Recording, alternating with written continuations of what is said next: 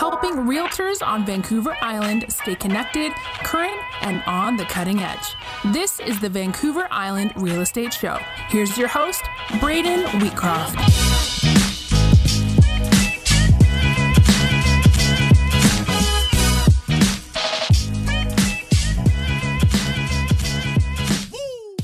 Good afternoon, everyone. My name is Braden Wheatcroft. I'm the Director of Business Development with RE/MAX Camosun and RE/MAX of Nanaimo. I'm very excited to be here with you today, bringing in another industry expert to break down the recent 2018 BC budget announcement and all that pertains to the housing file within it. Today, I am so excited to have with me a personal friend of mine, Mike Delves. Mike is a chartered professional accountant and certified general accountant with MMP. He works in the real estate and construction niche as a business advisor. He's also very involved in the community, having been a past chair of the Chamber of Commerce, sat on business improvement associations and many other boards. So Mike is going to bring a really great perspective both on taxes as well as real estate and construction, and also small business, because he's been an advocate for small business on Vancouver Island for a very long time. So with all that being said, please join me in welcoming Mr. Mike Delves. Mike, thanks so much for being here. Thanks, Braden. I appreciate the invitation to be here and for the kind introduction. It's always good to have the opportunity to chat about some tax with everyone, and I'll try to sound as large-brained as your Instagram advertisement proposed. Sorry, my microphone might have just broke out there a little bit. Did you just use fun and tax in the same sentence? Yeah, well, that's where I find my fun. Sick, though it may be. No kidding. So I imagine, Mike, I'm probably not the first person to reach out to you over the last couple of weeks trying to make sense of some of these recent changes. I'm curious, what sort of questions are you getting asked right now? Yeah, it's a continuous process. The question that one of the numerous, again, that we've been seeing and right through the weekend was from a property management company who, his neighbor's got a condo right next to him. He lives in Nanaimo 4 months of the year. The rest of the time he spends in Vegas. Sounds not too bad to me. But at any rate, so here's person caught by the speculation tax with no warning and significant implications. He just got a $20,000 bill this year. Wow. And before we dive into the content and the conversation today, I just want to remind everyone this is a Facebook Live feed, so it is interactive. If you have questions for Mike, here's a great opportunity to ask it. He's probably going to end up tacking it onto my MMP bill, but that's okay. It's on the house today, Mike. We'll have to make this a quick broadcast. But let's, the last couple people I've had interviewed here on Facebook Live, they've been real estate experts. Both Keith Roy, high producing agent in Vancouver, very politically savvy. And then we had Kyle Kerr, a high-achieving agent here in Victoria, also the president of the Victoria Real Estate Board, so very much a finger on the pulse. Today with you, one of the reasons why I was really excited to have you on as a guest is you receive a lot of phone calls from me over the years asking to pick your brain about advice, whether it's for myself and my own real estate practice, or also tax advice for my real estate clients, my buyers and sellers. So I want to just put the context out there that your audience you're speaking to today are professional real estate agents who serve buyers and sellers here on Vancouver Island. And so what I would like to be able to accomplish is be able to give them some talking points, some background, some context, so that when they're out there in the field working with their clients, the buyers and sellers that they serve, they're able to have an informed opinion about some of these changes. Because as you know, and I'm sure we'll talk about further, there's a lot of either misinformation out there or even just lack of information. So the previous format that we did before is we covered property tax or property transfer tax first, then we went into speculation tax, and then we finished off with foreign buyers tax. We're going to actually reverse those last two, because the speculation tax, I want to leave to the end where we have some more time to get into it, because really over the last week, that has by far been the one that most people are sinking their teeth into and scratching their head about. So let's take it from the top. Property transfer tax. What's your overall take as far as what's been announced, the commentary on the budget? Yeah, you bet. So the first and easiest to understand is the changes to property transfer tax. So Obviously, you guys in the real estate game are well aware of the property transfer tax. So this is just one more thing to be informed on as you're selling properties. We've got a new 2% on any properties over $3 million. So that's it's a bit of a 2% kick in the pants. It's important that everyone's aware that those costs are there as properties are transacting. So just to run over our rates again, we've got a 1% tax up to $200,000 of value, 2% up to $2 million, 3% from 2 to 3, and now a couple of points more. Yeah, absolutely. And so obviously in markets like Vancouver, where the average house price is quite a bit higher than our market in Victoria and significantly higher than other parts on Vancouver Island, how do you see this affecting the local Vancouver Island market, if at all? Yeah, great question. And so for individual houses, particularly here in Nanaimo, I know down in Victoria, you've got some high value properties, and certainly here with some oceanfront views, we're creeping up into that range where we've got that 5% tax kicking in. But it's really not specifically about homes that I think that we've got an issue that we've got to address here. It's development properties, right? So anytime we're moving real estate, this tax is going to kick in. So when you're seeing developers, dealing with large tracts of land, this one's going to be a detriment to them for sure. Yeah, absolutely. On the big ticket side, it's interesting you say that. I was just having lunch last week with a friend of mine who almost exclusively works in the commercial side of real estate, and they were breaking down some of these changes. They had I think it was a $20 million land and warehouse deal that just recently went through, and had it been 6 months from now, that's going to significantly change the finances and the numbers on that. So commercial definitely being affected. Yeah, absolutely. Is there anything else? That's pretty basic overview on the property transfer tax. Anything else you want to say on that before we move? Yeah, no, I think that covers it. I think it's just about being aware of it, and it's not 6 months from now. It's right now. Yeah, exactly. Good point. So any transactions, I believe there was a timeline around when the sale was written and when it has to close by. Is that your understanding? So February 21st is our budget date. So that's essentially our effective date of the taxation. Our understanding is that any transactions that were in progress at that time are grandfathered, so avoids that taxation. So hopefully the paperwork got done before then. Absolutely. Okay, well, let's talk about foreign buyers tax. So obviously this is something we've been able to watch in the Vancouver market now for over a year and a half. And some of the changes, we also saw they introduced it last year in the Toronto market. I'm not sure if that was all of Ontario or just sort of the core GTA. But now we're going to start to experience that on Vancouver Island. Oh, wait, check that. Not on all of Vancouver Island, but specific areas in Vancouver Island. So what do you have to say about foreign buyers tax, and what do you look at from an accounting perspective? How do you see that having an effect on us? Yeah, certainly. So, first thing is just to have a look and see what the implications are. Obviously, the Lower Mainland, Vancouver, Metro Vancouver area has been, dealing with this 15% tax. They get another 5% now, so it's going up to 20%. And of course, rolling it out to the areas of the province where we're seeing some increased value. So now it goes out to the Fraser Valley, it goes out to Kelowna and West Kelowna, and then over here on the island, we've got the Capital Regional District and the Nanaimo Regional District. Which is interesting because certainly we've seen some elevated prices in Nanaimo itself, but this is Cassidy and all the way up to Bowser. So, places like Arrington and Coombs and that sort of thing where, did we need to cool off those markets? I don't know. Yeah, and not including Courtenay Comox, Campbell River, Tofino, northern part of the island. That's right?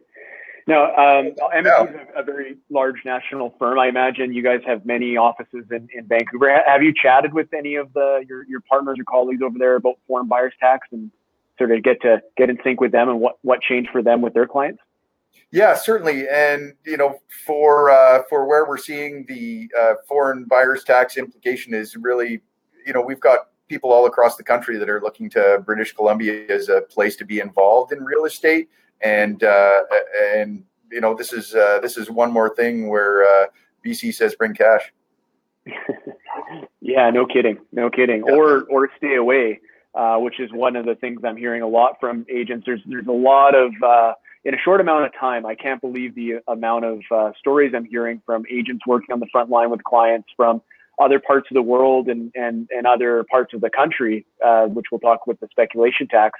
And they have serious buyers, pre-approved, cash on hand, wanting to buy here that have now put their plans on hold because of this. And that's a really serious concern for a small business owner running a real estate business. You work with, spend a lot of time with these clients, and for them to, for no reason of yours, for them to just say, you know what, we're not going to move until we have some better clarity on this. That is really a gut punch for a lot of the real estate professionals in the market. Yeah, agreed. And, some of the questions with regards to this, and, first, given that this tax has been around for a bit, the first thing that comes out is, okay, what are some strategies that we can do to mitigate this? Lots of different mechanisms being utilized out there, including, Canadian trust companies, tax-paying Canadian trust companies whose trustees or beneficiaries are foreign. A whole bunch of new stuff in this budget to deal with those, what they call avoidance measures. And so not only are we, seeing the tax increase, the tax expanded geographically, but we're also seeing some more measures being put in place to make it a whole lot harder to, say, manage these taxes. So tax avoidance, it sounds different than how I normally do it, which is avoid doing my tax return on time. It's totally different strategy. That's a whole different thing. It's a whole different thing. Oh, okay. Yeah. I don't know how I got that wrong. Yeah, exactly. And I think one more really important comment to make on the, on the foreign buyers taxes, the provincial budget is intended to deal with housing supply and housing affordability. So the question that is left on our minds here is deterring foreign investment in British Columbia properties going to increase our housing affordability and availability? The concern is that there's lots of foreign buyers out there developing properties and putting homes up. So if they're not developing the properties, is it going to be a detriment to others? Are we going to have as many homes developing? Mm-hmm. Mm-hmm. Fantastic. So before we move on from this, I want to circle back to my original opening statement of we're here to communicate to real estate agents in Vancouver Island. So, I'm very fortunate to work in a brokerage that represents a lot of buyers, both local as well as from other parts of the country and the world. If you were to get a call from a real estate agent who's representing clients that are unsure, where they stand with foreign buyers, tax implications and whatnot, I mean, what's sort of some of the best practices that we can use as realtors to make sure that we're in line, giving good advice to clients if they have doubts? I mean, other than just give them your phone number, what would you recommend? What are some of the first steps to make sure that we're being prudent professionals with these changes? Yeah, you bet. And first thing, I think it's important to verify residency and verify who it is that's the purchaser of the property, so we can make some informed decisions. Because there are certainly some circumstances where, maybe we've got foreign buyers, but really their intention is to acquire it for someone who's going to be a resident, be it a family member or a business associate. So, managing how those deals are undertaken. Maybe the beneficial ownership is a Canadian resident and it's just the funding is being provided for him. So making very sure that we're taking advantage of the opportunities, who all is involved, what is the benefit of the property, and is there an opportunity for this to be a Canadian resident that's making the purchase. Great. Thank you for that. Okay. You ready for this? I'm ready. Speculation tax? Yeah. So this has really got the real estate industry reeling, and rightfully so. I mean, there's a lot of stories that I'm hearing, as I was mentioning to you, where people have active clients that are now on the sidelines waiting to see what's going to happen.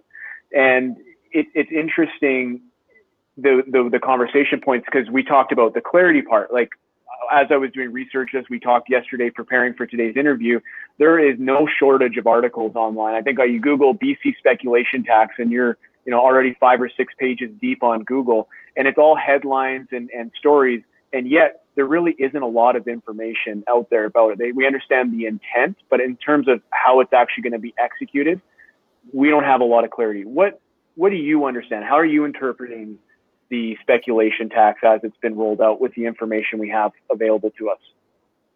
Yeah, you bet. So this is certainly the big one, as we talked about earlier. The buzzword out there from the provinces that they're bold measures. This is definitely a bold measure. It's pretty far-reaching. So when we go back to the intentions in the BC budget, it's tackling speculation is the first one in the housing plan. Curbing demand and increasing supply. So this is the tackling speculation piece. And the tax is called speculation tax. So it's, saying, yep, people are buying and trading BC real estate just like they would a stock. And if the measures were focused as such, but it's certainly impacting far and wide individuals who are owning properties for the purposes of owning and using property, not just speculating about it.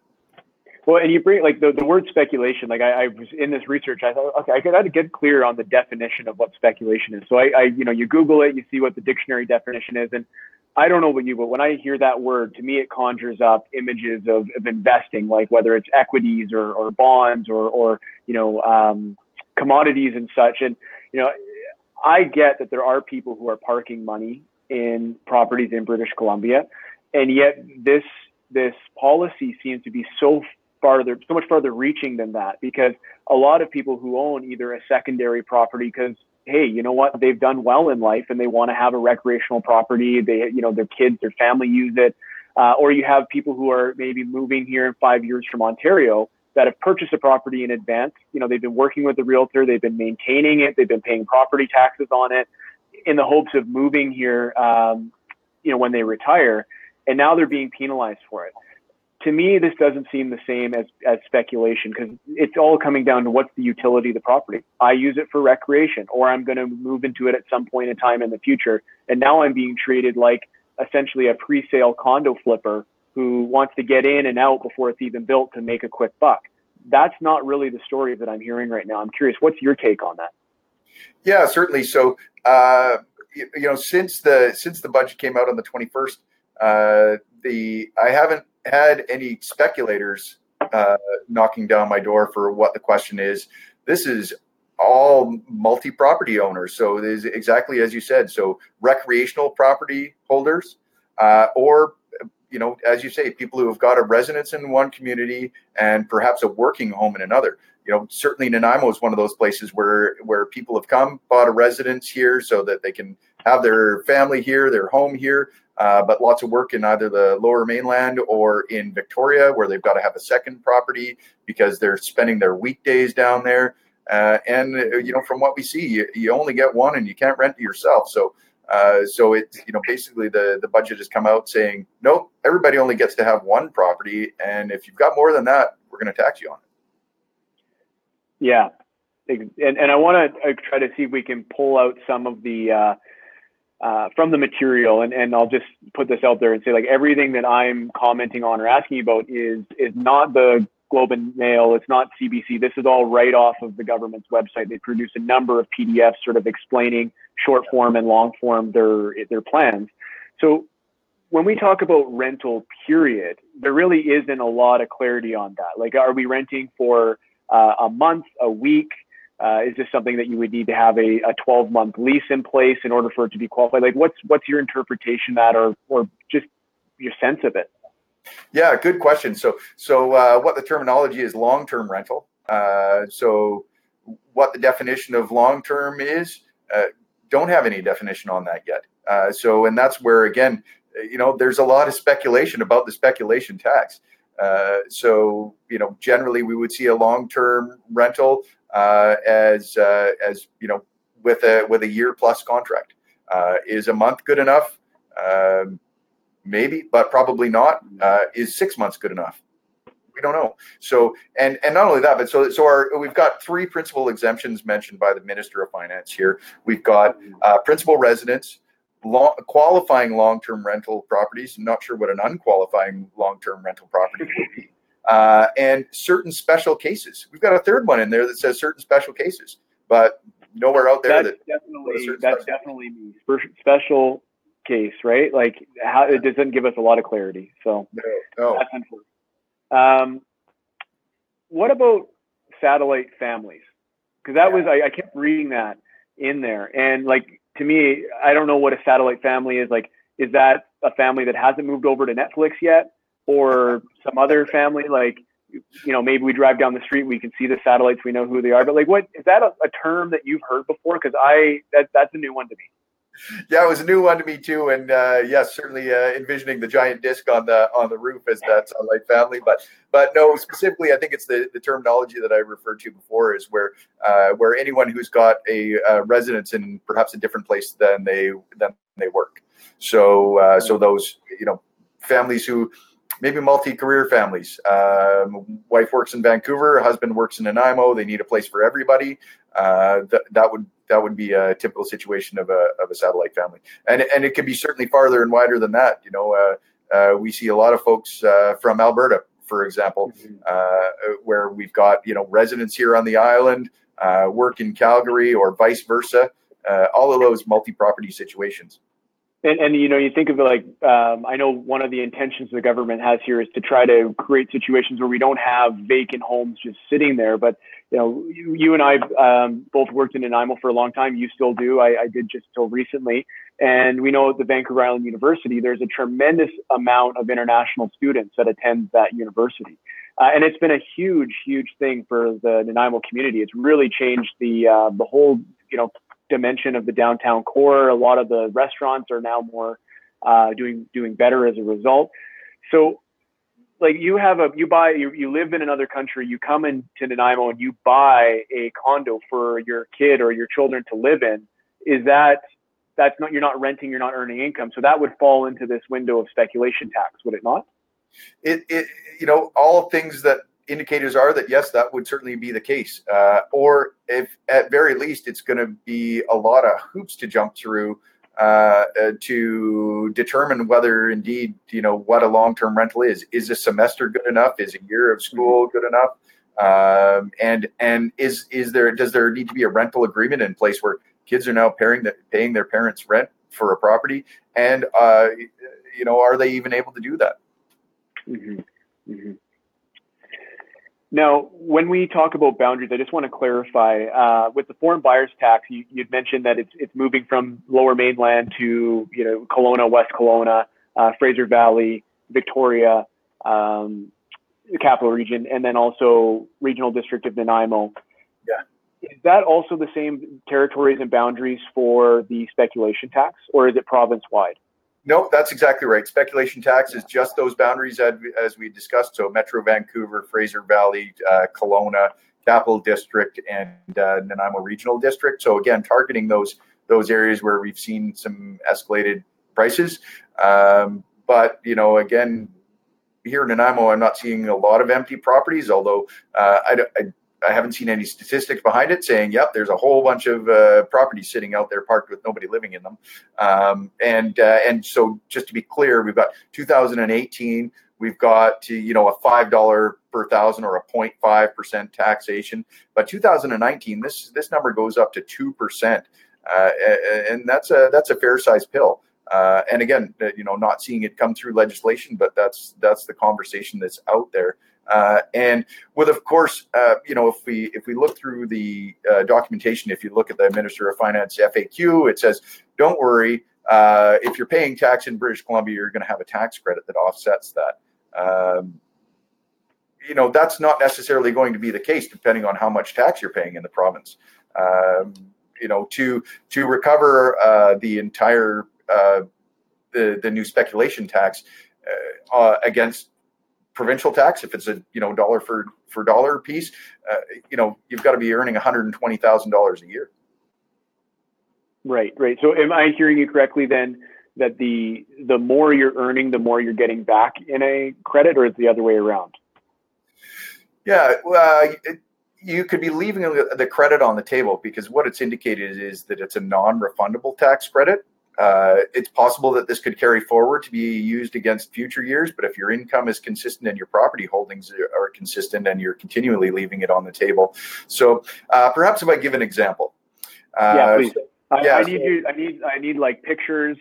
If you had like a pop-up book or something for me, that would be really good. Tax by numbers. Break it down for us, Mike Elves. Yeah, absolutely. Okay, so just using an example, this is a fair of the comment. How about retired couple? So these folks have worked hard. They've bought their recreational property here. Maybe in Nanaimo, maybe in Victoria, and they've got it's $500,000. So this is a cheap property. So in 2019, when the tax comes in, that's a $10,000 tax. If they're earning $70,000. Maybe they're paying $4,000 of provincial taxation on their income tax return where this credit's supposed to lie. So you've got a $10,000 tax credit offsetting against $4,000 of tax. It's non-refundable. Those people are leaving $6,000 of tax on the table the way I read it. Wow. That's a pretty significant bill. Now, I don't believe I actually mentioned this in your bio, that you're also currently the sitting treasurer for the Vancouver Island chapter of the Canadian Home Builders Association, right? Yeah, that's correct. From your membership standpoint, like what are you hearing right now? Because that association has everyone from real estate agents to builders, tradespeople, people who work in insurance and financing. So it's really a housing-centric organization. You guys do a lot of great work. What's sort of the commentary right now amongst either the board or just the general membership? Yeah, first to lead to Canadian Home Builders Association, it's national, provincial, and local divisions of it. And so from CHBA BC, one of the biggest comments was we need to see how we can exclude development properties from this, because if you're adding the speculation tax, you're adding the maybe it's the foreign buyers tax and additional property transfer tax. If you add all of those things up, it's those costs are going to get passed on to homeowners. So it doesn't help on home affordability for those homes that are developed.